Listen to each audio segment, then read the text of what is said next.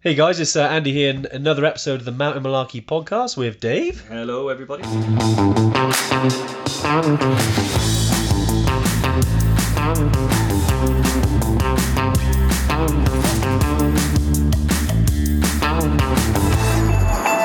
How we doing, Dave? Yeah, not bad, not bad. Got something a little different today. Very different, yeah. So what we've done is we realised that when we do the Tuesday tune-in over on Facebook, which we've been doing during lockdown, we had some comments and requests around, not everyone's on Facebook, but people still wanted to hear about the content. There's been some great stuff. We've talked about bags. We've talked about Battle of the Treks. We talked about trekking boots, mindset, fitness, loads of stuff. And we thought to ourselves, well, why don't we turn these into podcasts? Because, like you said, Dave, they're sitting down listening for an hour. Yeah, exactly. Yeah, and we had a couple of special guests, didn't we? We had Anuj, head of operations over in Nepal. Yeah. Lee Wardle, Ironman triathlete, gym owner, an all-round nice guy. Yeah, and there's so much good information and good content there and not everybody is on Facebook or can sit there and watch a video for an hour and a bit doing nothing. So yeah, this is a great format. You can do it on the go, put it in your car, listen to it. It's a bit interactive, so you're going to have seen us answer questions and stuff like that. Yeah, it's a bit different. But if you're listening to this, obviously, and you have any questions about any of the things you hear, podcast@evertrek.co.uk. Awesome, Dave. Yeah, enjoy the episode, and we'll catch up with you soon. Yeah, all the best. Okay, let's go. Yeah, hey everyone, it's Andy here and Dave from Evertrek HQ. Another Tuesday tune-in, and this week, I know, as always, we like to start off with a particular subject and then go into the regular Q&As. But if you have joined us, do give us a little thumbs up. Do comment just to sort of introduce yourself onto the live. Chris, Sinead, Dave, Miko.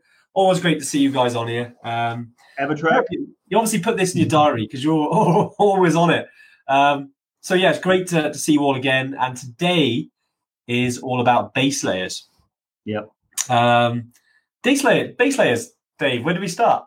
Well, yeah, I think layering, really, right? Layering, the different layers we use on a high altitude trip. Yeah, okay. Yeah, it's only because the base layer is probably the most important thing that you wear on the trip because it sits next to your skin, so it does the hardest work of keeping you warm or keeping you cool. But it forms part of like a system. Now, reason why we want to talk about it is we've had a lot of inquiries about what the right down jacket is and things like that. And what we try and do is not only give a recommendation on a specific garment, but also tell you like why it's useful and how you use it, so you know how to get the best out of it. Because staying comfortable on the mountain never comes down to one piece of equipment. Never. If your down jacket is the only thing you've got to keep you warm, it may not be sufficient. If you get too warm, you're going to sweat and it's going to have a counter effect. So layering, base layers, mid layers, outer layers. They're the main things we're going to talk about. Nice. Great to see some more people coming on. Mick, great to see you on here, mate. And happy birthday for the other day. I hope you had a nice time. David Redding, Rob, always great to see lots of Evertrekkers on the live. Guys, I know lots of you are already on previous lives, but any questions, just fire them away. So me and Dave got some questions to answer. Our social Yeti Lauren is manning the live as well, or womaning the live.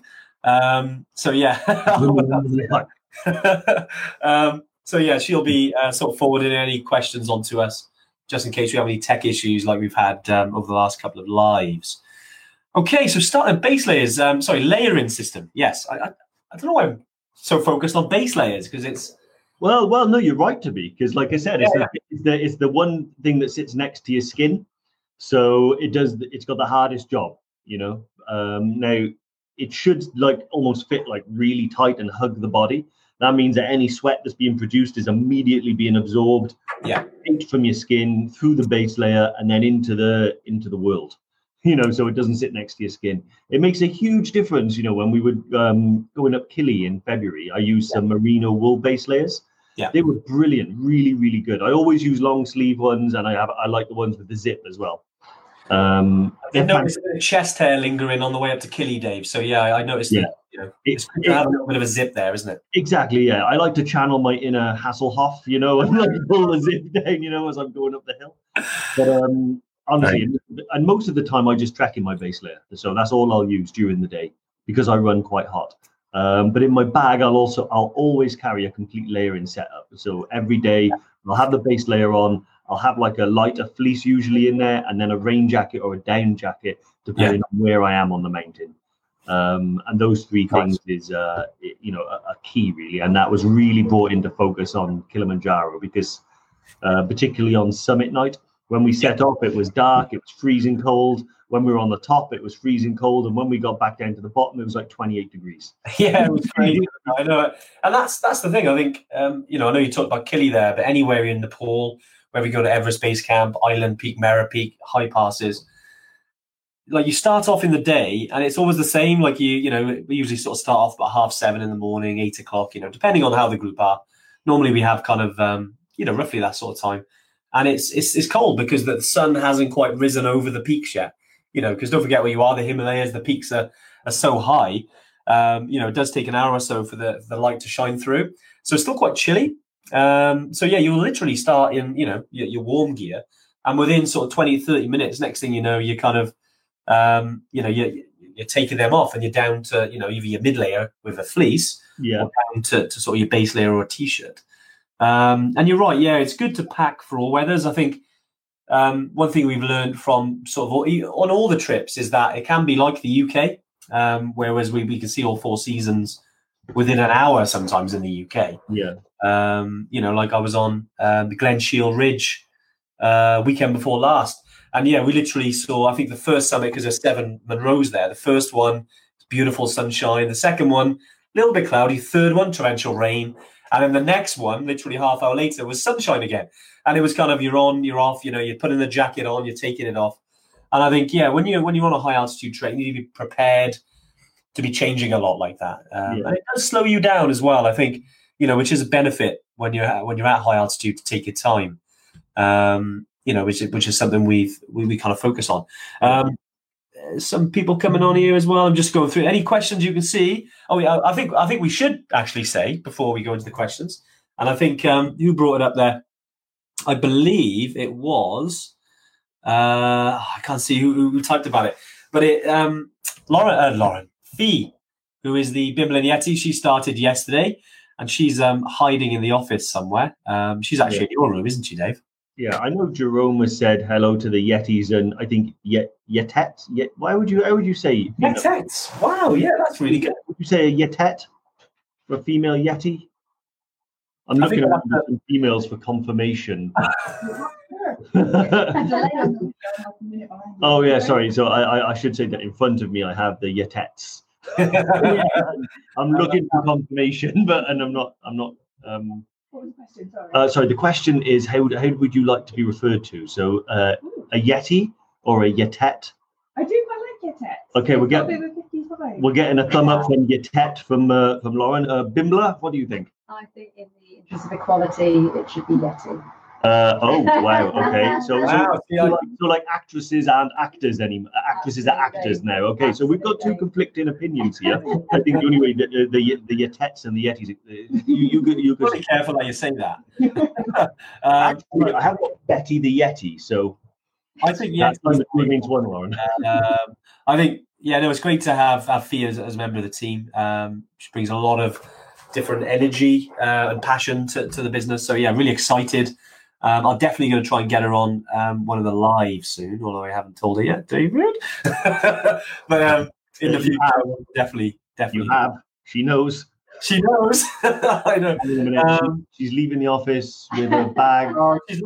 Never mind. So we're hiring for a new Bimbalin, Very good. Right, some questions coming in then.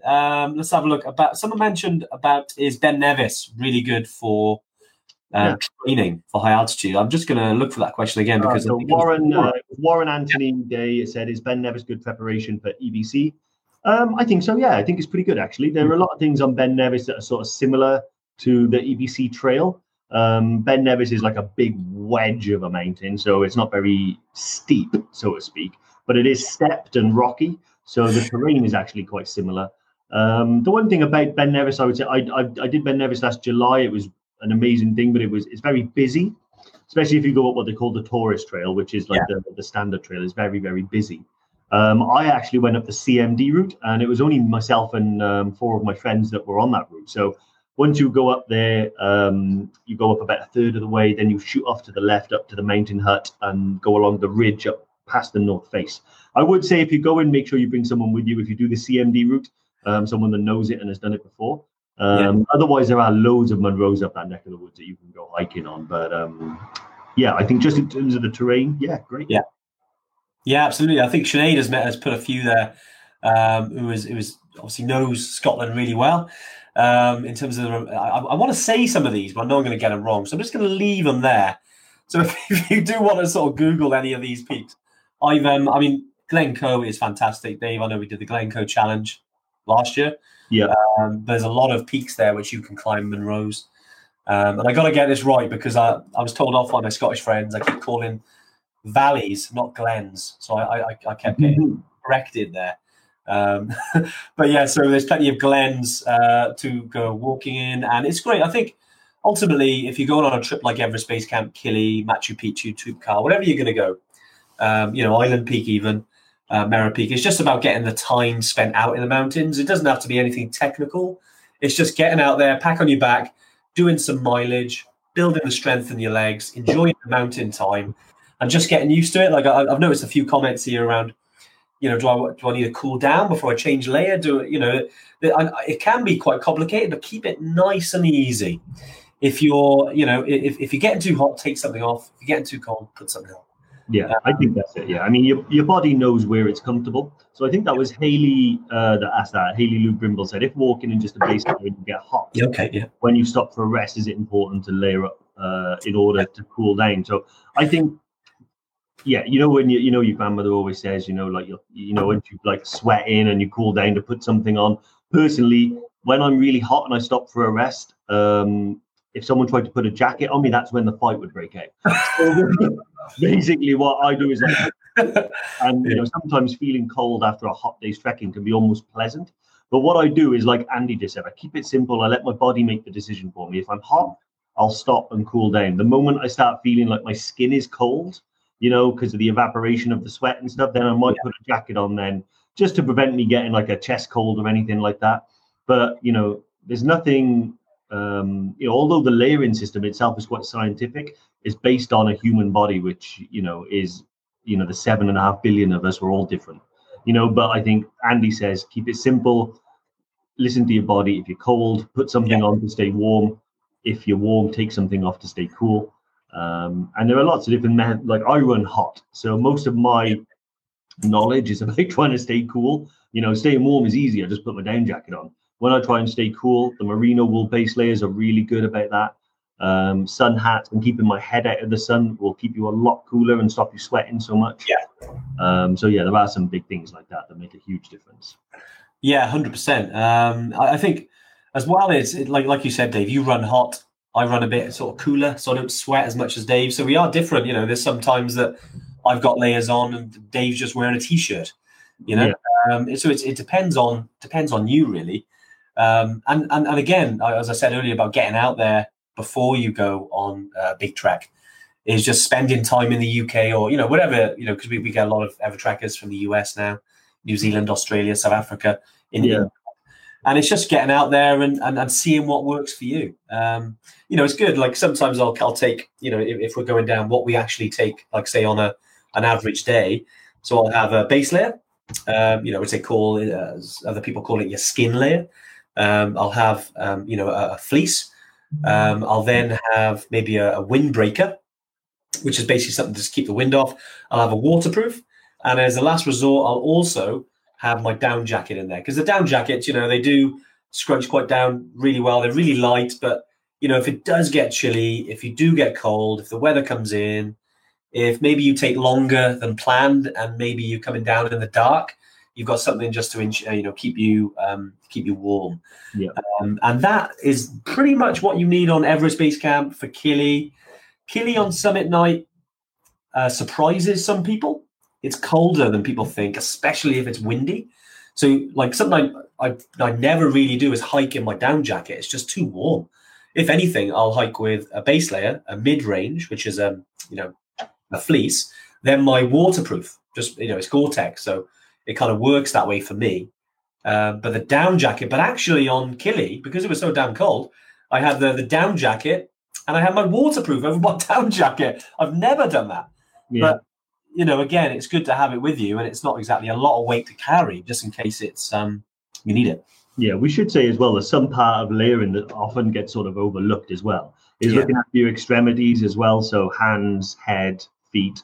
So again, I tend to use a lightweight merino sock or something like that. So because my feet get hot and sweaty and swell, so I think a lightweight is fine for me. I did notice that Haley said she thinks of wool as itchy. Yeah, merino wool is not your typical sort of 1930s farmer's woolly jumper or like one of those itchy blankets. It's not like that at all. It's like normally it's a blend between merino wool and synthetic stuff. It's really soft. And I do actually have some synthetic ones, some Rab ones as well that are really mega lightweight. They're almost like if you hold them up, you can see the sun go through them. Merino wool, I find though, just gets the best out of me because I sweat a lot. So what I'm mostly concerned with when I'm trekking is getting that sweat off my skin, because then that'll keep me relatively stable when I cool down. But also, gloves, they were key on Kili. So I actually had some Montaigne. They were like little down jackets, Primaloft for your hands. I think it's called Primaloft. Was that the gloves you used? That's the gloves I wear, and they were brilliant. But, you know, having something to go up over your mouth and nose as well, because we all had like icicles on our mustache and beards and stuff, you know, so. Well, the ladies didn't, but it was still damn cold. Yeah, we were quite lucky with these beards sometimes because, you know, can get quite chilly, which is why the EverTrek buff is so useful. Yeah. You know, when and another thing, obviously you've got all these layers, but one of the most important things, especially at high altitude, is maintaining your body, if you like, and part of that is looking after your core. So whether that's a hat, whether that's a buff, and whether that's, you know, this bit here, you know, unless you're Hasselhoff over here, who likes to have his chest hair out, you know, then you actually I can't say anything because I know I do it as well. But yeah, it's looking after the core because, you know, you don't want to catch a cold. It's always, you know, we've caught colds at a high altitude. It's not nice. It's not pleasant. Yeah. You know, so make sure you're maintaining your health by looking after the core is massively important. Like some people, I don't really wear them, but you've got gilets just to look after here because your arms and legs kind of look after themselves sometimes. But it's your torso and your core that can get really cold. So I know I do see some people wearing like a down gilet or maybe a windbreaker gilet just to sort of, you know, look after the core a bit. Patrick has asked a good question, actually. Any advice? Hey, Patrick, I haven't seen you on the lives before, so thanks for joining us. Any advice if getting too hot when it's sunny or how to keep cool? Dave? Patrick, I think I'm the same as you, and I think I saw Paula Reed say she can't wear a down jacket as well because she runs too warm, but she's bringing one for Kili just in case. Right, Patrick, this is like my biggest problem when I go trekking is that I run seriously hot. I'm hot now. You know, it is warm today. It is. So to be honest, you have to kind of start looking after yourself. So with layering is how I manage it. Yeah. So I'll always, when I trek, I'll have like probably a second base layer in my bag. So I'll start off with a really lightweight base layer. You know, trekking shorts are always a good answer. Basically, it's about stripping off as much as you can, but whilst also, you know, sheltering yourself in some key areas. So one of the things I always do, Andy laughs at me, is I wear like, you know, the bucket sun hat. By wearing the bucket, by wearing that, like, so it's an OR outdoor research bucket hat is what it is. It makes a big difference. It keeps the sun off your head and keeps your head cool, and that goes a long way to making you feel a lot better. But it's all about layering. So I'll never wear like a heavy base layer, but I'll always have one in my bag just in case. Nice. So that's probably the biggest thing that I can say. I actually, weirdly, Lauren mentioned earlier she was on Amazon looking for a desk fan, and she found this like a band that goes around your neck that fires air into your face. Really? So, I mean, I got to be honest, I'm intrigued and I'm going to look into it. Because, I mean, it might dry your eyes out a bit, but I think I have seen some like cool T-shirts as well. So they're actually designed to keep your body cooler and things. I've not used them, and I think they're crazily expensive. I know Nike had one. But yeah, look into that. I also, just to Paula, you will definitely need a down jacket for Kili. So I had one. The only time I wore it was on Summit Day, but without Summit Day on it, without my jacket on Summit Day, honestly, I probably would have turned around. Yeah, it was that cold. So it was cold, wasn't it? Yeah, so definitely bring one. Nice. I know Jerome, who's on the live as well, and always on the live. It was always great to see you on the live, Jerome. Mentioned his gilet was super useful on Killy, and I think if you're going to look after, your core, a gilet is a go-to option. Some really good questions coming in there, guys. Laura has asked. Let's have a little look. Where's Laura? There she is. Laura's asked, is layering up at night recommended? Yeah, it's again, it's whatever works for you.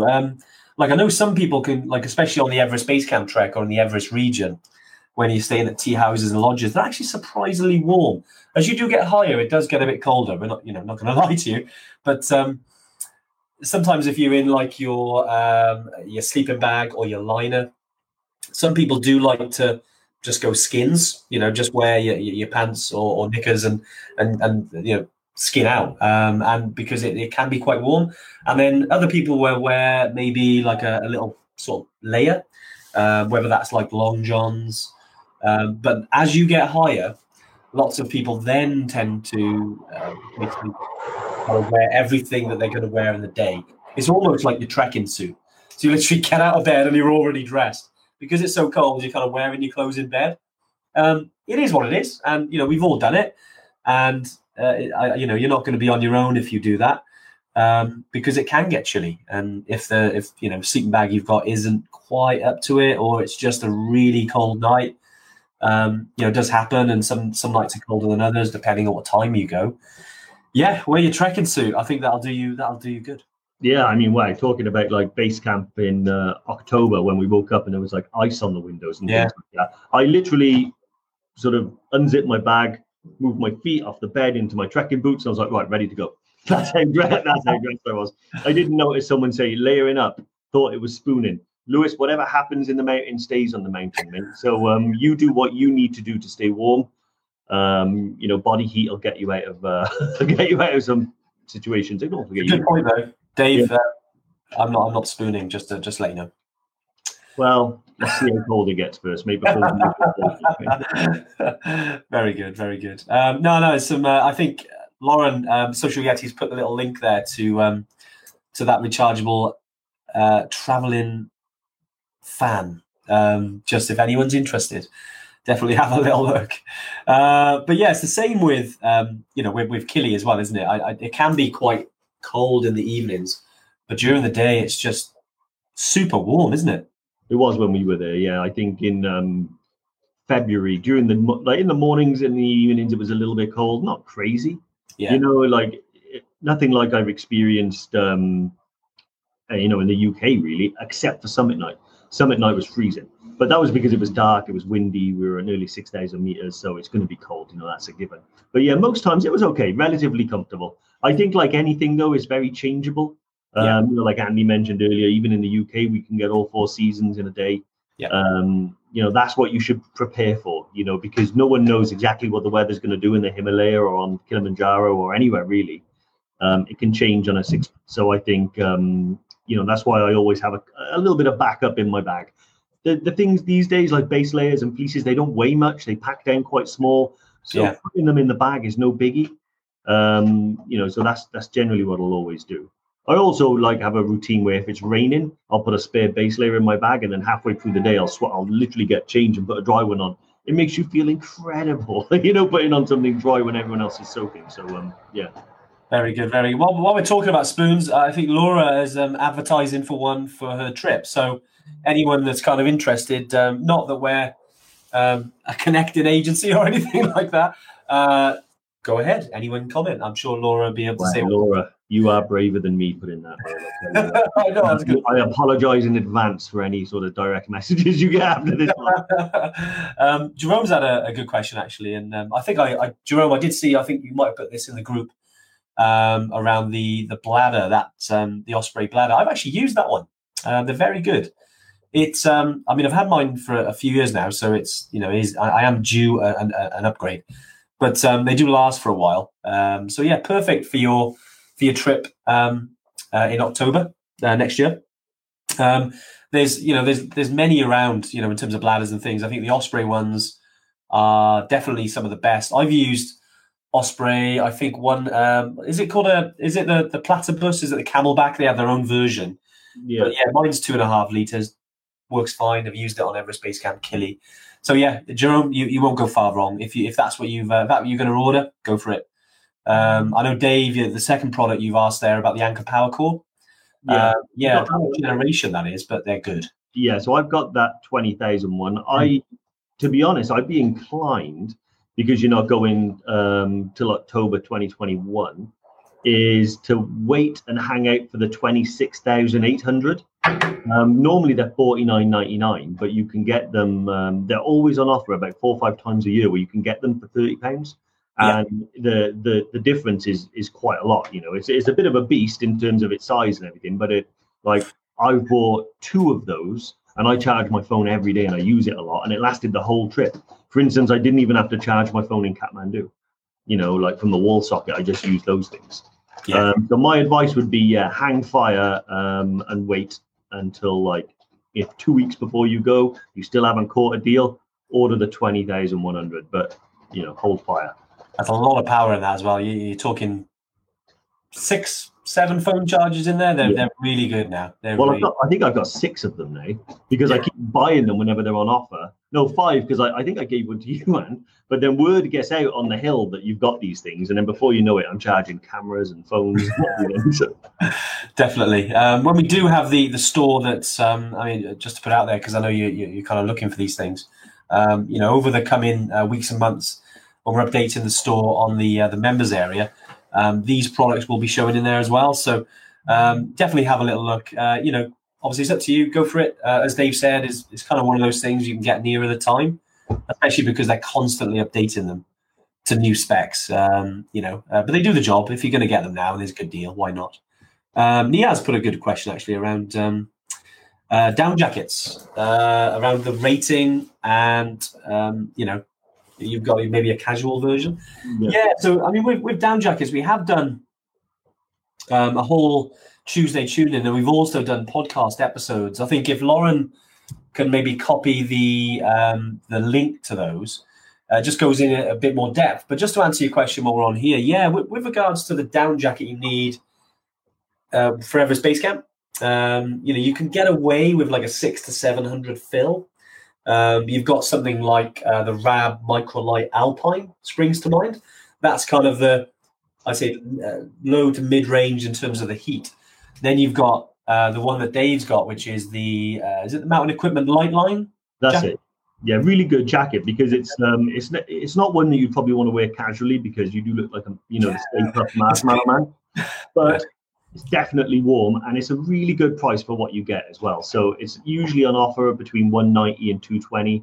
The Mountain Equipment Lightline, I think that's the best sort of one you can get at the moment. That's sort of in that price range. You can go crazy on down jackets, and I've known people spend £600-700 on them. It's not necessary to go to that extent for trips like Toubkal, EBC, or Tanzania. But I probably would recommend getting something a little bit like the Lightline, something with a big puff. Because remember, we want to stay warm when we put them on. We only put them on when we need them, and we want them to do the job. I think I've used a lighter one before. I had the Montaigne one. They're really nice. Yeah, they're really nice jackets. Aren't they? Yeah, so that was okay, but probably on the cusp of what I would have liked. Any colder, and I probably wouldn't have got on with it. I think it just kept me warm enough. But the Lightline, really good. Yeah. It's one of those. It's good. Big question, because we could go on about down jackets. All day. But yeah, it's one of those things that if you want to spend say £200-300 on a jacket just for your trip, and then you don't wear it because it's, like I said, it doesn't look casual, and also maybe it's too hot for the UK. Because that's one thing I've got a really thick jacket. They don't sell it anymore.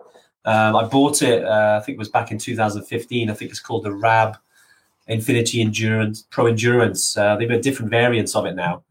And it's an awesome jacket. I love it. I've sent it to Rab, had it repaired, because I just love it.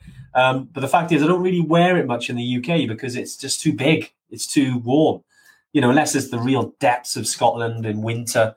And, it is in my bag because it's so light. but I hardly wear it. So you've got to kind of justify that to yourself. Whereas if you buy one that's more, how do we say it? You can use it maybe in the autumn and the spring as well. Maybe it's worth thinking around that. But yeah, any specific ones, it's always good. Drop us a line if you want to email us, info@evertrek.co.uk or anything like that. Just drop us a line. Always drop in the group as well, Niaz, High Altitude Evertrekkers, because I know people who've come on our trips, people who are going on our trips. Obviously us, we do look at the posts on there as well. If you've got any specifics, you're like, guys, what do you think? I'm going to buy it. Just drop it in there. Yeah, I think Lauren put a post up about something we've written about it before as well, by the looks of it. Comment, so that's awesome. I did notice someone asked a question then, Kirsty, do I keep the power bank in my pack during the day when I'm hiking? No, too heavy. Just unnecessary weight, really. As long as you charge it and it's fully charged in the morning, most days, like you're not trekking for that long. Like 7-8 hours is probably the maximum. Unless it's like Summit Day on Kili or Everest Base Camp Day. The big focal point of the trip is usually a long day. But even then, my phone will last plenty enough, So, I leave it back in the duffel bag and I get it when I go back to the room. Because they're quite weighty. At least probably a kilo, I think, maybe. It weighs about as much as maybe half a kilo, something like that. About the weight of a half a litre of water, I think, is about the power bank weight. So now, some of them can be quite dense, can't they? But Dave Rimington, always great to see you on the live. You've asked a question actually I don't think we've had on all these. I think this is our 20th Q&A now that we've done since the beginning of lockdown. Apart from getting my fat head down and a tiring day, what else is there to do in the evenings? It's a really good question actually.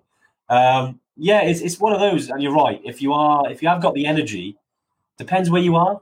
The first couple of days, you're quite low down. You might feel a bit perky, and you're going into. I mean, for instance, if we're talking about Everest Base Camp here, or the Everest region, you've got Namche.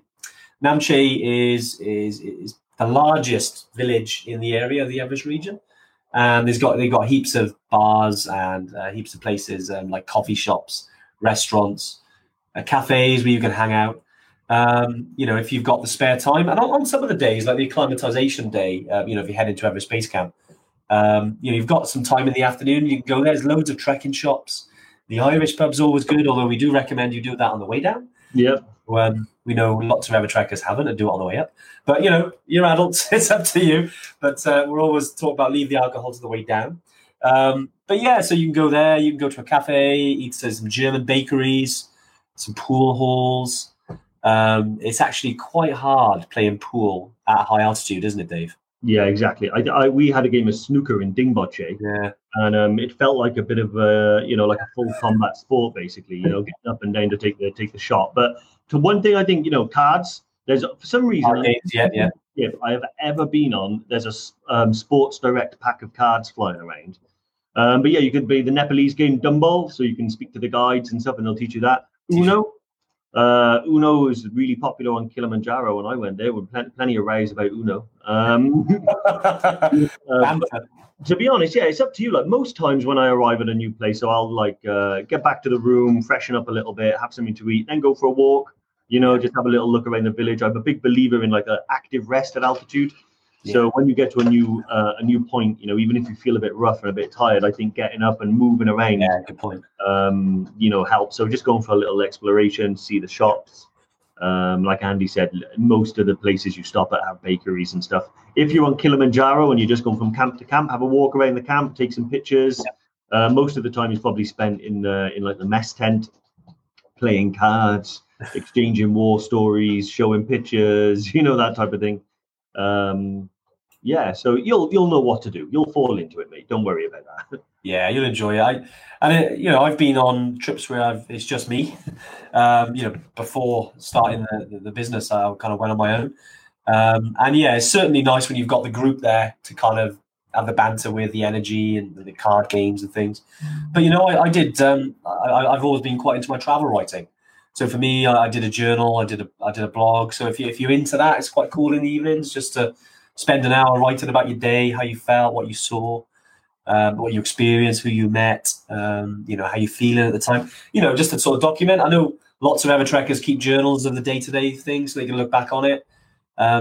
Just something else that you can do. But I think most of the time, yeah, you're going to be knackered after some of the days. So, yeah, fair dues. Ramona has said Herman's Bakery in Nacho is really good. I've never been to Nacho. Oh, Namche. Brilliant. So yeah, I was thinking, Dave, did you say that wrong? No, I was gonna tease her about it, but then she corrected herself, so I thought I'll let her off on that one. But yeah, so awesome. I did notice just on layering again, Tamarin has asked with regards to fleeces, is a 285 GSM fleece too big? Oh yeah, I saw that. Yeah, 3DC. I normally go for like 100 weight, something like that. Because I like a lightweight one. So normally there's like 100, 200, 300. So 285, 300. I think it might be a bit overkill, but it depends on if you like to stay warm or not. Like I know some people that will wear a down jacket and a 300 weight fleece, and they'll be like, "Oh, this is lovely," and I'll be looking at them like you're crazy. But yeah, it's about, remember, it's not one thing that fits all in terms of like your comfort level. So it's about getting some experience. So you need to go out and hike and train anyway. So, get a fleece, try it, work it out, see if it works for you when you're in the mountains, and you'll get a feel for what you like. I sort of just go out every day, not every day, but I try to go out as often as I can. And yeah, that's how I learned what worked for me. Yeah, I think we got Laura asked about socks as well. Yeah, important layer for the feet. So yeah, good point for bringing that up. So any recommendations for those with cold feet? Or just to get a decent thick pair? Yeah, I mean, with socks, if you ever go outdoors or you're looking online, there's so many different options out there. I always stick to kind of the ones I know. Like I use merino wool quite a lot. Unless you're kind of allergic to it or anything, really good socks, because even if you sweat, it kind of wicks away the sweat, so you don't get damp feet. They have levels, so if you ever go outdoors, Cotswold Outdoors, Ellis Brigham, whether you go to Decathlon, wherever they sell socks, you'll see that they have ones for like trekking. They have ones for like winter, to kind of lean on that as well, give you an idea. Because I know there's varying different levels. And again, it's, like Dave, I know that you don't really like too thick, do you? Because then you sweat too much. I tend to buy, so for me, like, I'll use like a lightweight pair. I like Smart Wool, a really good, quite expensive. Anything merino wool is quite expensive, by the way, but I've learned over time that it's worth the money if you want to invest it, in something like that. So I always use Icebreaker or Smart Wool boxer shorts, Smart Wool or Bridgedale merino wool socks, and Icebreaker base layers. Now, like I said, they're crazy expensive. You can buy probably 2 or 3 normal base layers for the price of one, but it'll last 2 or 3 times longer. It's antimicrobial, so it doesn't stink, so that's what I recommend. I think the Bridgedale ones, like I said, I'm not a gear snob, so I don't want to go for the best and most expensive all the time. But, I've tried these base layers before, and if you're still soaking wet at the end of the day after you've been stood still for an hour, then that you're going to get cold, your core's going to get cold. With merino wool, I've noticed that, it's dry within sort of half an hour of stopping. And that means my skin is dry. It means that all the moisture has come off my skin through the base layer, evaporated into the air. And yeah, that's great. I did notice, just by the way, someone asked about a Gurkha kukri knife, and that just caught my attention. What I bet that did. Where is that? That's probably towards the bottom, eh? Lawrence passed it to me. So, oh, right, okay. See, yeah, I thought they were going to ask, like, should a Gurkha knife be part of my kit? But it was Brian Griss asking, what's the bottle behind me? Is it a Gurkha kukri? So, it is. Yeah. So this was a gift from Anuj, head of operations in Nepal. It's actually a bottle of kukri rum. It's upside down there. So yeah, you need to drink that. Yeah. So it's a Coronation kukri rum. I haven't tried some of that before, right? It's such a nice thing to have. So it kind of sits there. And one day I'll drink it, I think. Maybe when I've summited Everest, I'll come back and neck that bottle. Yeah, definitely. It's worth it, isn't it? Some other questions coming in here, guys. Actually, one I'm gonna bring this one up because where is it? I think it's Chris. Hey, Chris. Yeah, cheers for your message about November this year. I think will it go ahead?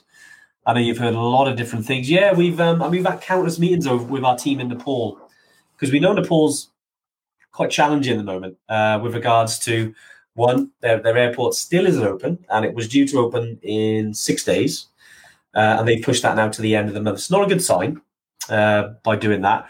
Also, with regards to the PCR tests on arrival, so even if you get one in the UK and you're allowed on the plane, and you're allowed through, and you're allowed then to get a visa, you've still got to then have, your another test, and then isolate at your hotel. So our hotel for at least 6 days.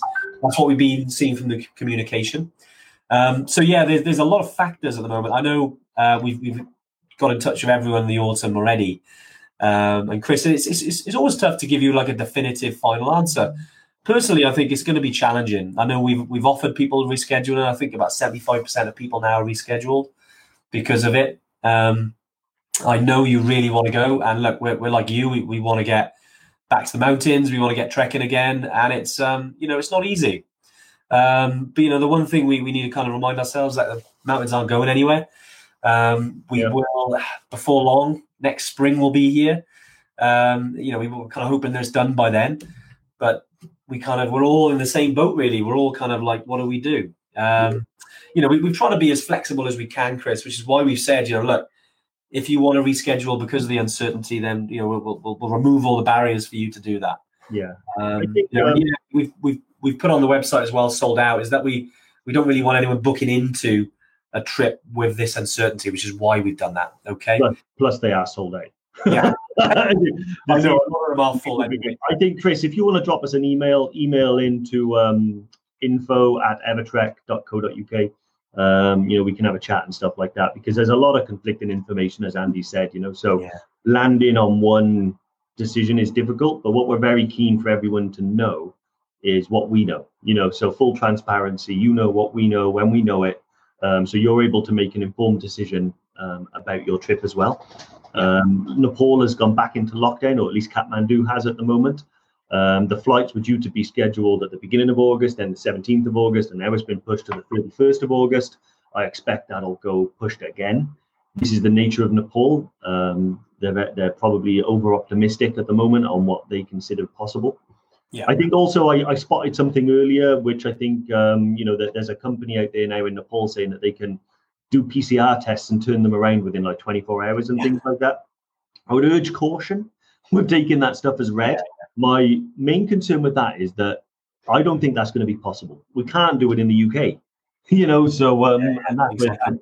They only have one hospital really that can support that type of thing in Kathmandu. They're going to be servicing tests for not only tourists, but also the Nepalese people that are going through the COVID issues. And also, if you go to Nepal and you rely on that 24-hour turnaround, and that's what you've booked your flights around, and it doesn't happen, then you no longer can hit your EBC schedule, So unfortunately, your trip's sort of been destroyed. I think email us in. We'll give you all the information you can. I think realistically, Andy, I think we're probably saying things are tough at the moment. Yes. Maybe too tough to run a season. We don't have anything definitive, but like I said, you'll know what we know when we know it.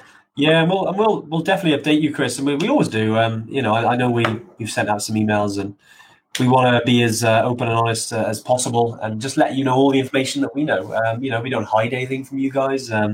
You're our treasured community, so we want to make sure that we do the best for you. We'll definitely update you as soon as we can, 100%. But yeah, great to have you all on anyway. And there's some heaps more questions coming through. There's one really good question on there I really like, because it always gets a good response. So, hey, Hillary Calderwood, the people that don't make it up to Kili or EBC, do we find this most often because of altitude sickness or being too cold and mentally unprepared? Yeah, it's a tricky one. Question. So we've answered this one before. I think we called it like the 5% that don't make it, because we have about a 95% success rate across all of our trips. It's probably a little bit higher than that, but let's call it 95. And so there's about 5% of people that go to base camp and they don't make it. First thing I want to say is that I think the industry standard is around 70%. Yeah. So it can be improved if you do things correctly. I think the reasons are broad. I think most of the time it's probably due to an overall fatigue. So very few people are struck down with like acute mountain sickness and, you know, cerebral edema and those things. That's very rare on a base camp trip. It's more altitude affects the body in a lot of different ways. One of those ways is that it makes you, you know, you don't sleep as well. You might be not drinking enough. You might be getting tired, or maybe you've got a little bit of a dodgy belly. And it's normally a lot of different things that accumulate that you know, get a person to the point where they don't want to go on or they feel they can't go on.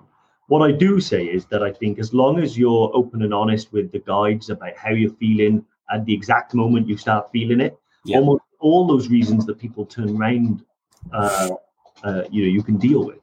You know, it's very rare few that get to a point where they just physically can't go on. But certainly, I think all of the above, what you've mentioned, you know, if you go on completely unprepared mentally, you know, so you haven't got the mindset to be able to, you know, you haven't got the mindset for a challenge. You're looking for an easy win. EBC and Killy are not easy wins. You know, you have to dig deep and, you know, channel some grit to get through it. So that can happen. We had one person turn back from homesickness, you know. Some people get out there and they realize it's not for them, and I fully support that. You know, it doesn't mean they're less of a person. It doesn't mean they're less capable than anyone that does make it. It means that they found something out about themselves on the trip, and I'm all for that.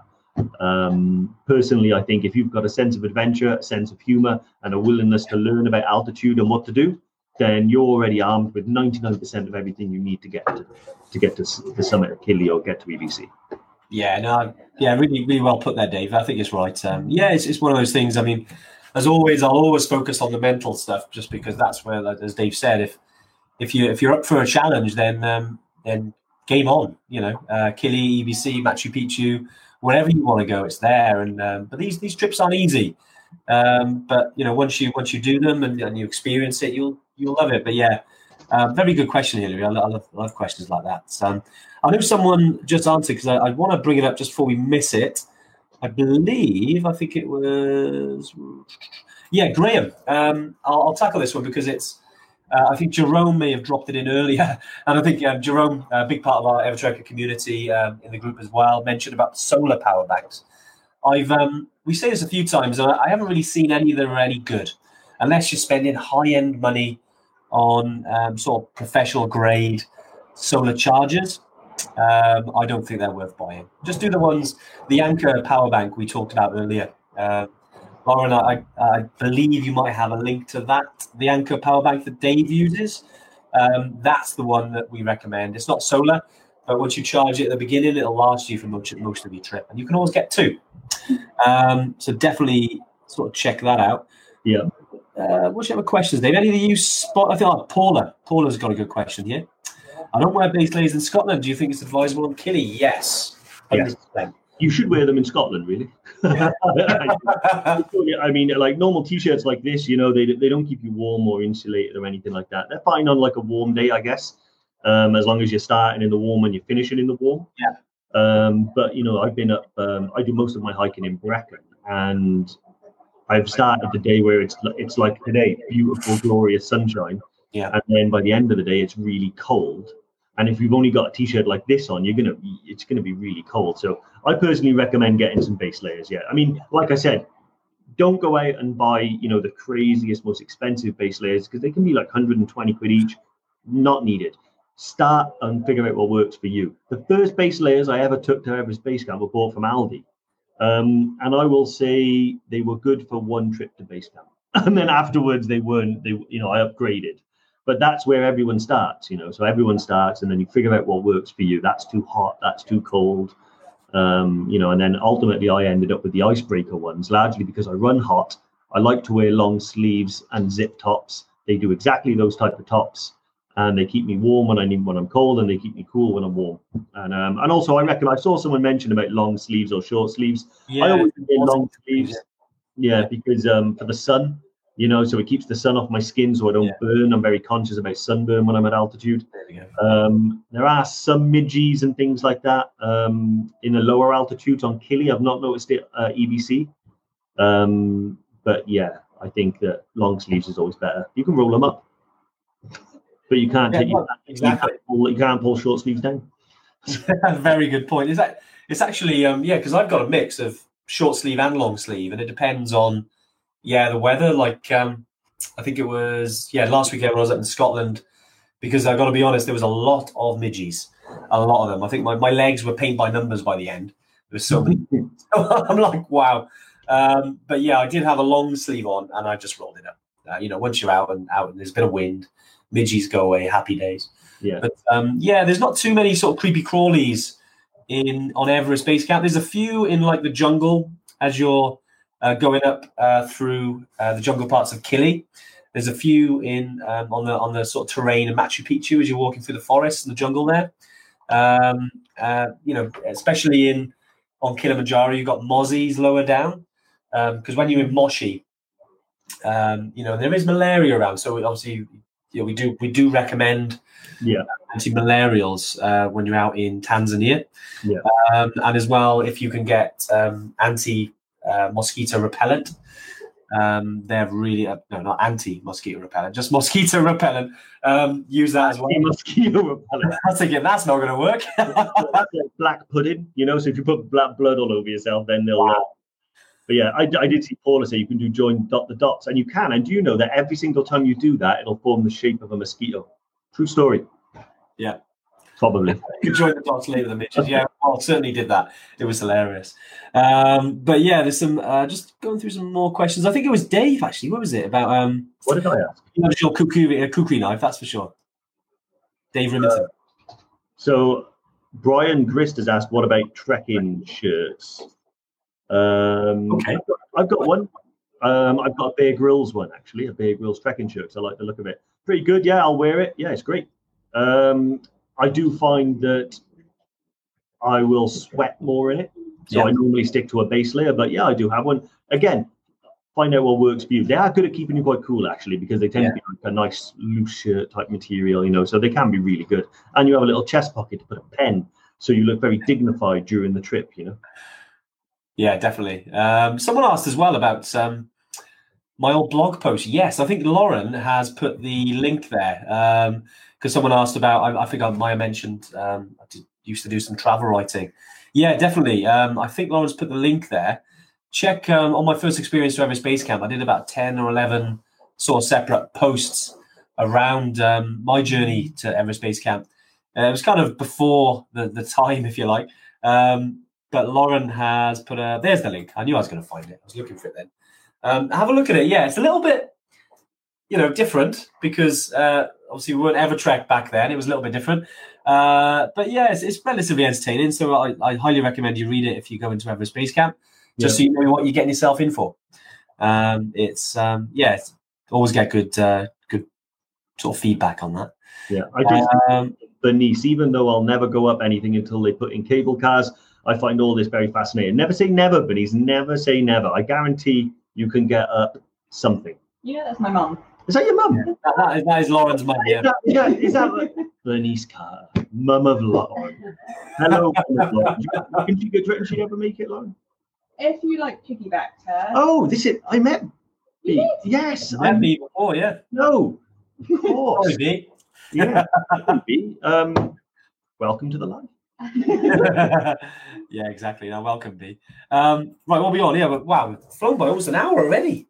Mad. Yeah, you can't see the hungry faces I've got behind my monitor. Oh, really? Yeah, no, it's been great. We've talked about sort of layering system. Oh God, it's Gemma. If there's any sort of questions that we haven't picked up, we'll certainly catch up after the live and sort of comment on them.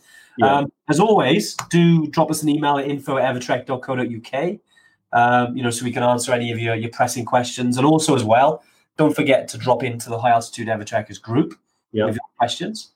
Other than that, Dave, it's been awesome. Yeah, it's been a good one. Yeah, I really enjoyed this one, actually. Some good questions on there. It's good to see people on there.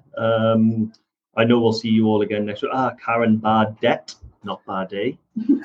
Karen's been on here since the beginning of lockdown, I know. Yeah, exactly, yeah. So, awesome. Yeah, it's been really good. Look forward to next Tuesday, as always. Awesome. So I hope you enjoyed the another episode of the Mountain Malarkey podcast. That was something a little bit different, wasn't it, from the Tuesday tune-in? But I hope you enjoyed it. I must say, you were brilliant on that episode, Ant. Thanks, mate. Thanks. Now, if you've enjoyed it, don't forget to leave us a review and subscribe to the podcast. All these podcasts we put together, the episodes, trying to reach as many people as possible. And if it's helped you, leave us a lovely review. And yeah, we'll see you again next week. Yeah, all the best, guys. Bye.